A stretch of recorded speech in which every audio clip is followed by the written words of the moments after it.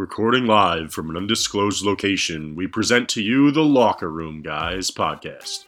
Here's your hosts, Lee Schechter and Doug Moore.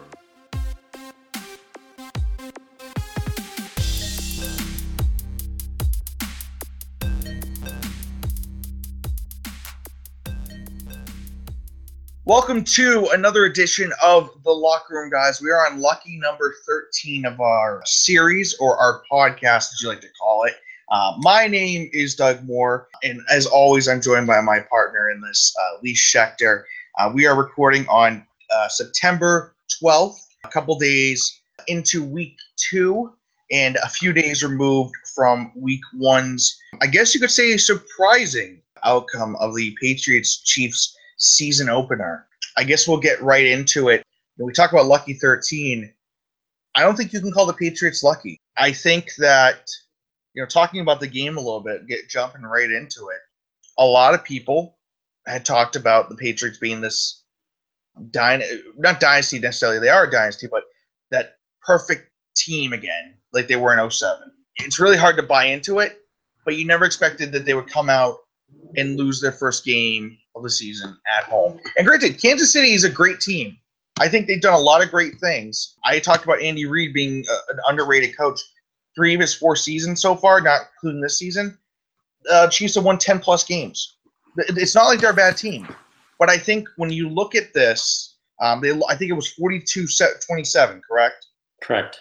So we're talking 2 scores here, plus an extra plus a 2-point conversion. So this was not necessarily a blowout. It really was, actually, though, at the end at least, because the Patriots led at halftime and after the third quarter, and they just collapsed. But nobody expected the team to come in and lose their first game of the season. Now everybody's throwing it up and how the Patriots aren't the AFC East division leaders right now. They're not a perfect team. They're one of the only teams with a loss, or at least one of 16.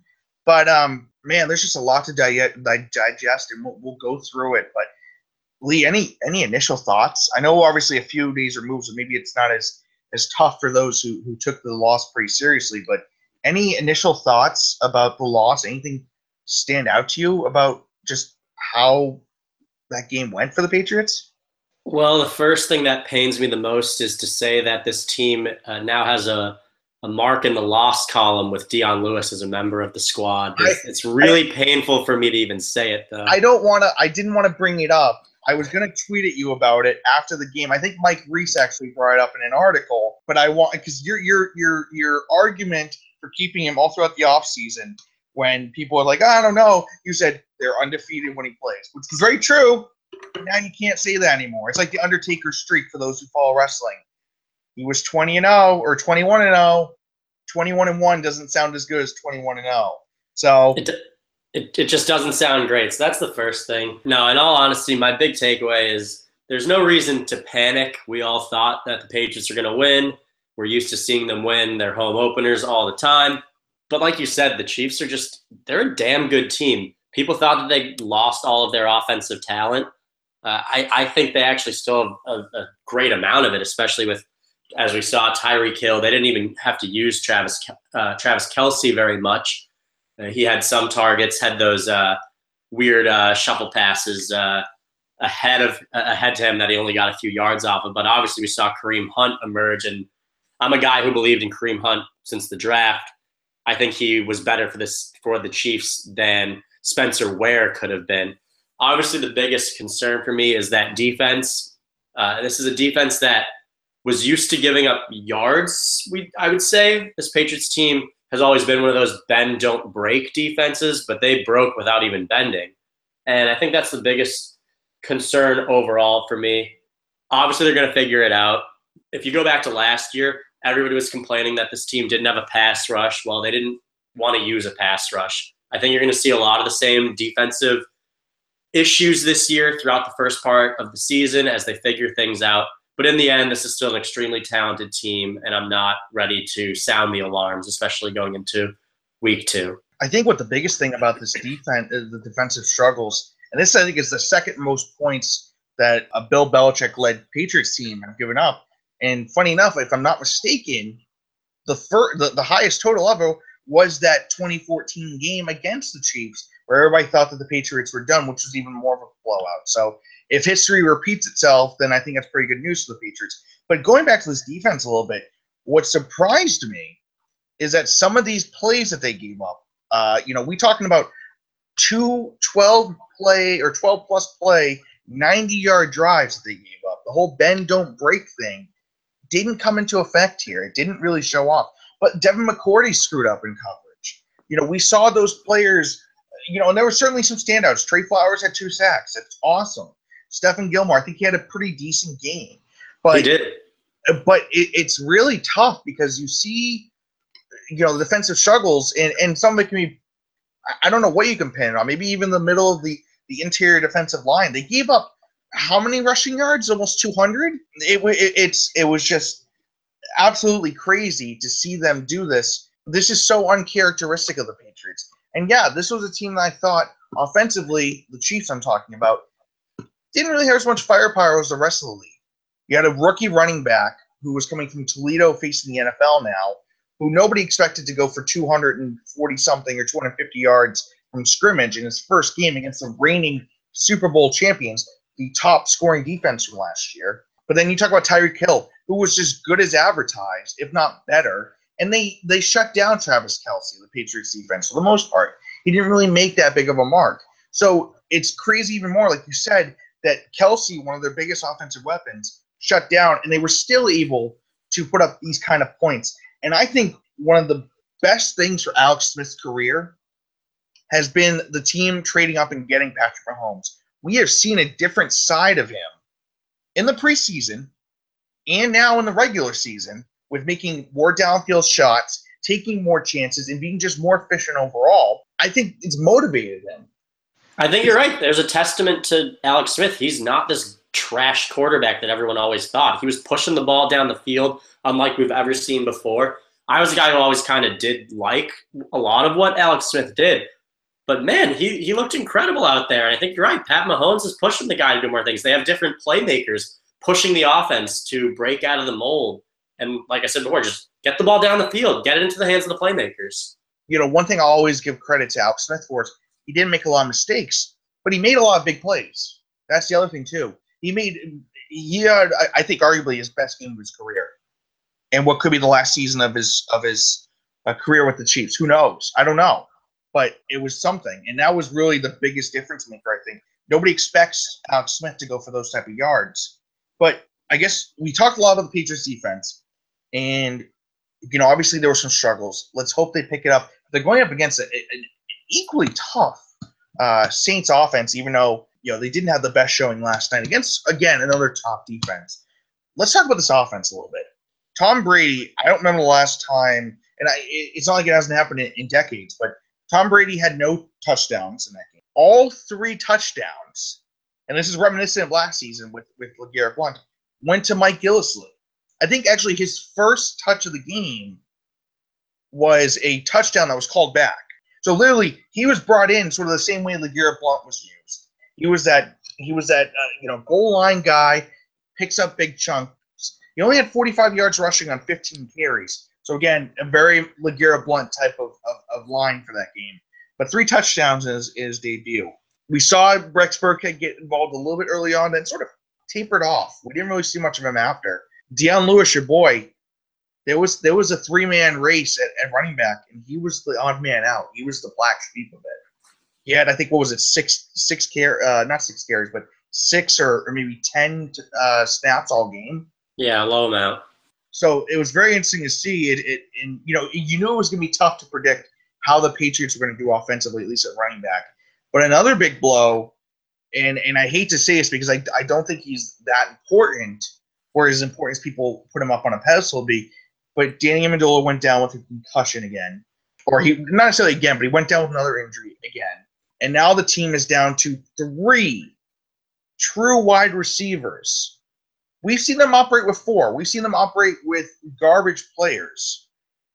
But this is quickly becoming from one of their biggest strengths on the roster to one of their biggest weaknesses right now, at least depth-wise.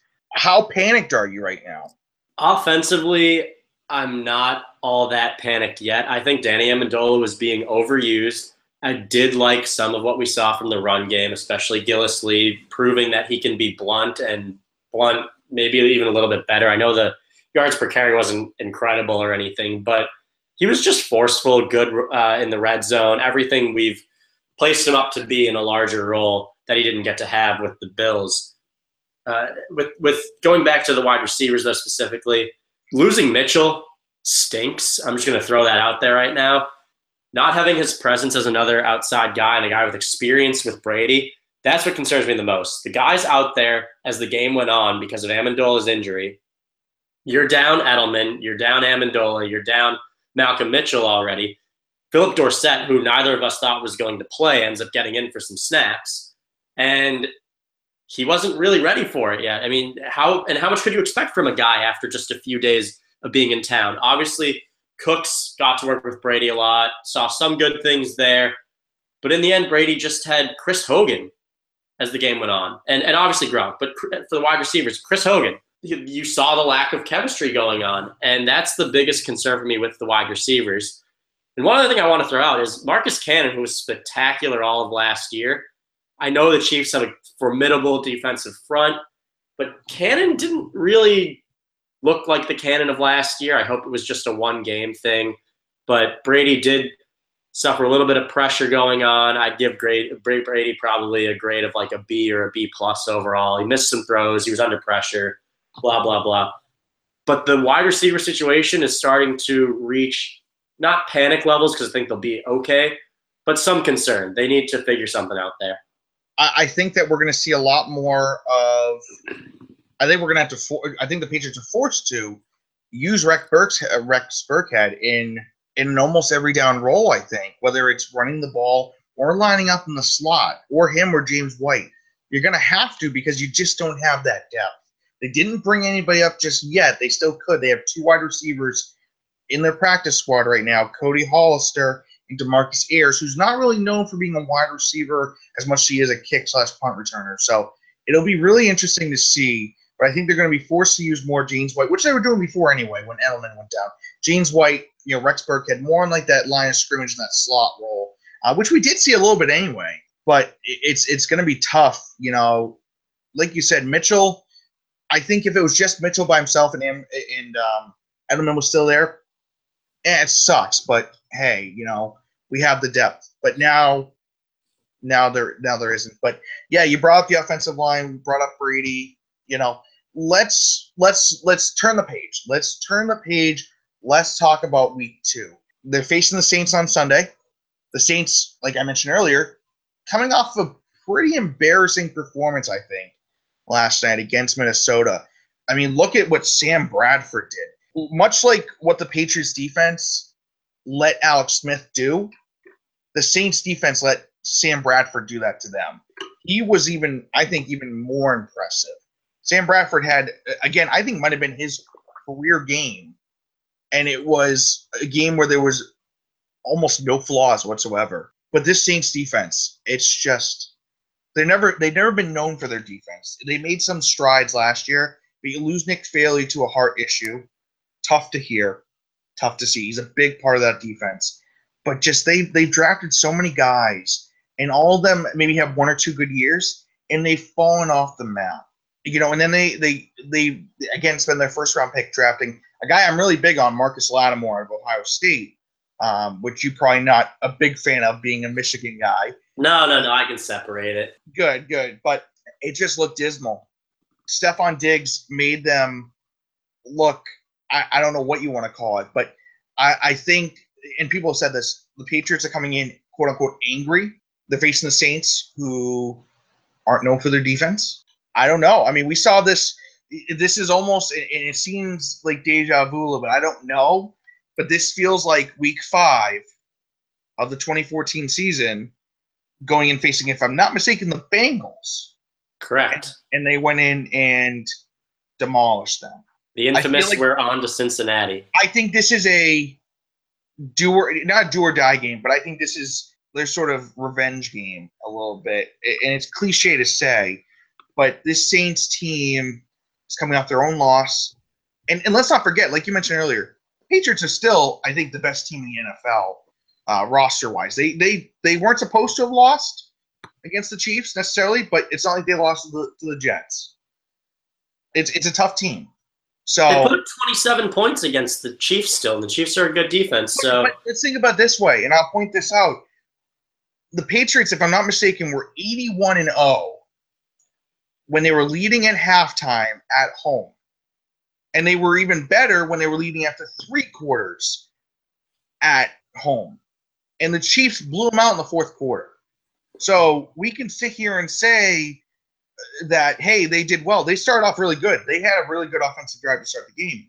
But we can't really account. We can't say, okay, they're going to come back to their old ways. But if there was a better rebound game and it wasn't the Jets or a division rival, I would say this is probably the best time for a team like the Saints to be the next victim of we're on to insert blank. Anything, and this can be pointed out as a Brandon Cooks revenge game, who knows? But what are your biggest fears about the Saints? What would be, if they could at all, what would be their key to an upset? The Saints would dial up a similar strategy to the Chiefs, which is just destroying this defense for big plays. I'd say the Saints offense might still be even more dynamic than the Chiefs. Chiefs obviously had the big playability of Tyreek Hill. We saw Kareem Hunt have it. But outside of those two, I wouldn't call them a big play offense. The Saints, on the other hand, anyone's able to make a big play. They obviously have Michael Thomas, who's, in my opinion, one of the best receivers in the league. And I do mean that, one of the best receivers in the league. And yes, he did go. And let's say, where did he go to college? I was about to say it, but you beat me to it. Yes, I know he went to The Ohio State University. And I've been a big Michael Thomas fan even when he was back with the Buckeyes.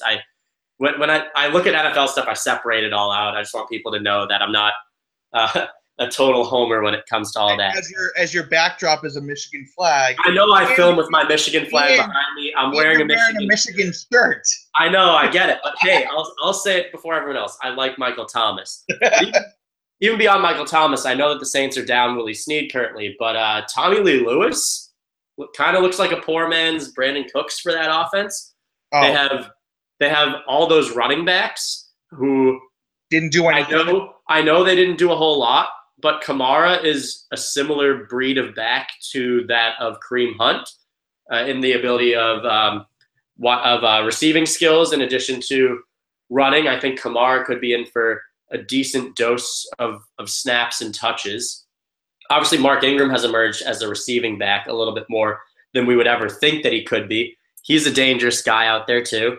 AP, I'm ready to say, is pretty washed up or just going to be angry the whole time he's in New Orleans. And hey, Kobe Fleener, the guy who stinks at doing everything basically, drops every pass, is soft, yada, yada. He gets to go up against his old teammate, Dwayne Allen, now playing for the Patriots and everything. Yeah, Kobe Fleener looks fine out there with Drew Brees. Now I'm going to throw in the excuse of it's one game. I know. Huge anti-Kobe Fleener guy. I know, and I am too. I think, like you with Michael Thomas, not a fan of him, but I'll admit he had a good performance last night. He had a good performance, but that's what I'm saying. The ball can go so many places with the Saints right now that that's definitely the biggest fear because the Patriots gave up plays and they gave up catches to Chris Conley, a guy that everyone thinks kind of stinks out there. They gave up passes to Albert Wilson. Obviously, the Chiefs at that point, their whole offense was gelling, and Alex Smith had more confidence than anyone. But these guys still made some catches, and I'm just saying, the Saints have so many weapons. It's concerning overall. And didn't one of the touchdown catches? I think that went to their backup tight end Demetrius Harris, didn't it? Yes, Harris caught a touchdown, and he also had another catch, I believe, right after that on the next drive. That was also for some decent yardage. Yeah, I mean, I just think this is going to come down to if the Patriots defense can play as well as they had hoped, or leave it even half as well. I think they're going to have an easy time keeping it under 40 or 30 points, I think. Not to say the Saints offense, it's still dangerous because they have one of the best in the game, and they still have some weapons, but it's lost a little bit of luster because Willie Snead's not playing right now because he's suspended. And they traded Brandon Cooks to the Patriots. Sean Payton's play calling, too, against the Vikings was abysmal. And I don't know if it was all Sean Payton or the coordinator over there. There was some terrible play calling, especially when they even had chances to score. Yeah, it was not an impressive performance. So two teams really coming off of unimpressive performances. I don't know if the Saints were actually even favored in this game, though, so for whatever that's worth. But I don't think that the Saints really offer much defensively to be concerned about. They gave up big plays to Dalvin Cook, another rookie, who had over 100 yards rushing. They gave up big plays to Sam Bradford, to Adam Thielen, who I think is vastly underrated, and Stephon Diggs, and even Kyle Rudolph. I think he had a touchdown, if I'm not mistaken. He did. So I'm not too concerned about the Saints defense. I just don't think – and they have some pieces. I just don't think they have enough to be anything close to a formidable defense. And that's good. That's an understatement, I'd say. I think the Saints could possibly be the worst defense in the league, and I thought that going into this year, they're too young in the secondary. Their only really good player, I'd say, is Cameron Jordan, who, once again, I think is kind of vastly underrated. Oh, yes, as a pass rusher, definitely. Yeah, absolutely. I think that they just made old long sleeves Bradford look like – I mean, he looked like Aaron Rodgers out there. He was making Aaron Rodgers throws, moving in the pocket, zipping the ball out. He was spectacular reading the field, and that's exactly what the doctors have ordered for the Patriots is an opportunity to go out against the worst defense in the league and, like you said, kind of get that revenge game out. So just to make it clear, so I understand, worse than the Jets, worse than the 49ers, worse than the Browns. I think they're worse than all of them. I know the Jets are probably one of the least talented. Well, not probably. They're the least talented team in the league. Mm-hmm. But at least they have two promising young safeties. The defensive line, I know that Sheldon Richardson was shipped out of town, but Mo Wilkerson's still there. Leonard Williams is still there. He's good. Linebackers, I know they're depleted there after David Harris is gone and stuff. But Darren Lee's there for the Jets. I mean, there's still a few guys on that Jets defense. And at the end of the day, I know the Bills aren't a good team, but they still have the Bills to like 21 points. Didn't they win, though? No, but I'm just saying the Bills won. The Bills won. I'm just saying, like the Jets held the Bills to, I mean, okay amount of points. That's not hard to do. Go crazy all over. That's not hard to do. I'm just saying, like, I think the Saints defense is just atrocious. Yeah, and I agree. I hate to say this because I think he's horrible for what he did, but the Saints have really lost any sort of identity on defense since they got rid of Greg Williams. Yeah, they're not killing guys. Well, yeah, that's what I'm saying. They're not motivated financially to go out and literally hurt people. So yeah, and their roster's just been gutted. They've made terrible signings. This is a Patriots podcast, so they talk all the time about Deflategate or Spygate or whatever the F you want to say, but not enough is talked about Bountygate. So I'm just gonna say that. But anyway, Bountygate destroyed an entire 50% of one team. So the Patriots showed that they're strong enough to prevail through. Yeah, whatever you want to say. And Sean Payton was suspended for an entire season, but nobody tried. So let's do this again like we did last week. Obviously, both of us were very wrong, but I'm more confident that we can have a more accurate answer this time. So I will start first with my official score prediction, and this is on Tuesday for a Sunday game. But my official score prediction, and I'm betting big on the Patriots here. I'm not actually betting, but I have a good feeling about it. I'm going to say 42 to 23. I'll give the Saints a little more credit than they deserve. I'll say 23. So 42 to 23. And keep in mind, I said last week 34-20 New England. But I will say 42-23, 2.5 touchdown advantage over the Saints. What about you, Lee? I like that prediction a lot. I agree with you that I think the Patriots are going to hang some points in this one. They're going to come out pretty hungry. I had them at 38 for the Patriots, and I have the Saints still finding some ways against this defense a little bit. I have them at 24, so 38 to 24. Pretty similar prediction to you. Similar reasons altogether. I think the Saints actually keep the game a little close. I think the Patriots defense might still have the jitters at the beginning of this game. Also, the Saints are at home in their dome, and Drew Brees is always comfortable there. But the Patriots will ultimately be way too much for them to handle as a defensive unit. Yeah, I'm actually just looking here, and I'm not a betting guy, so I really don't know how to read this, but it looks like anywhere the spread is anywhere between 6.5 and 10-point advantages. So I think you and I are both over that threshold, which I think it's fair, because I think this, again, it seems reminiscent. Patriots getting beaten by a team that they shouldn't have, I don't think. And then they have a team that's probably not as good as the one they lost to. So it'll be interesting to see. But obviously, we'll see how they do on Sunday. We'll see how Danny Amendola's health progresses. If the Patriots make any moves to sort of bolster up their their wide receivers, which is another thing too. I'll just mention real quick. If I'm not mistaken, Matthew Slater didn't play on Thursday. Correct.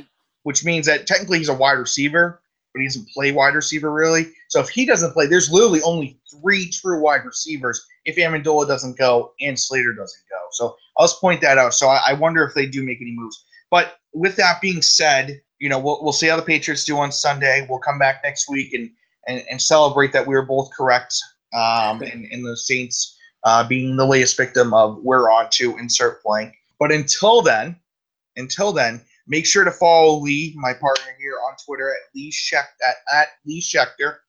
Be sure to follow me at DMoreNFL. And be sure to follow the Locker Room Guys on Twitter as well at Locker_Room Guys. Make sure you listen and subscribe to us on Stitcher, SoundCloud, and iTunes. And until then, we will be back next week with Week 2's recap and Week 3's preview.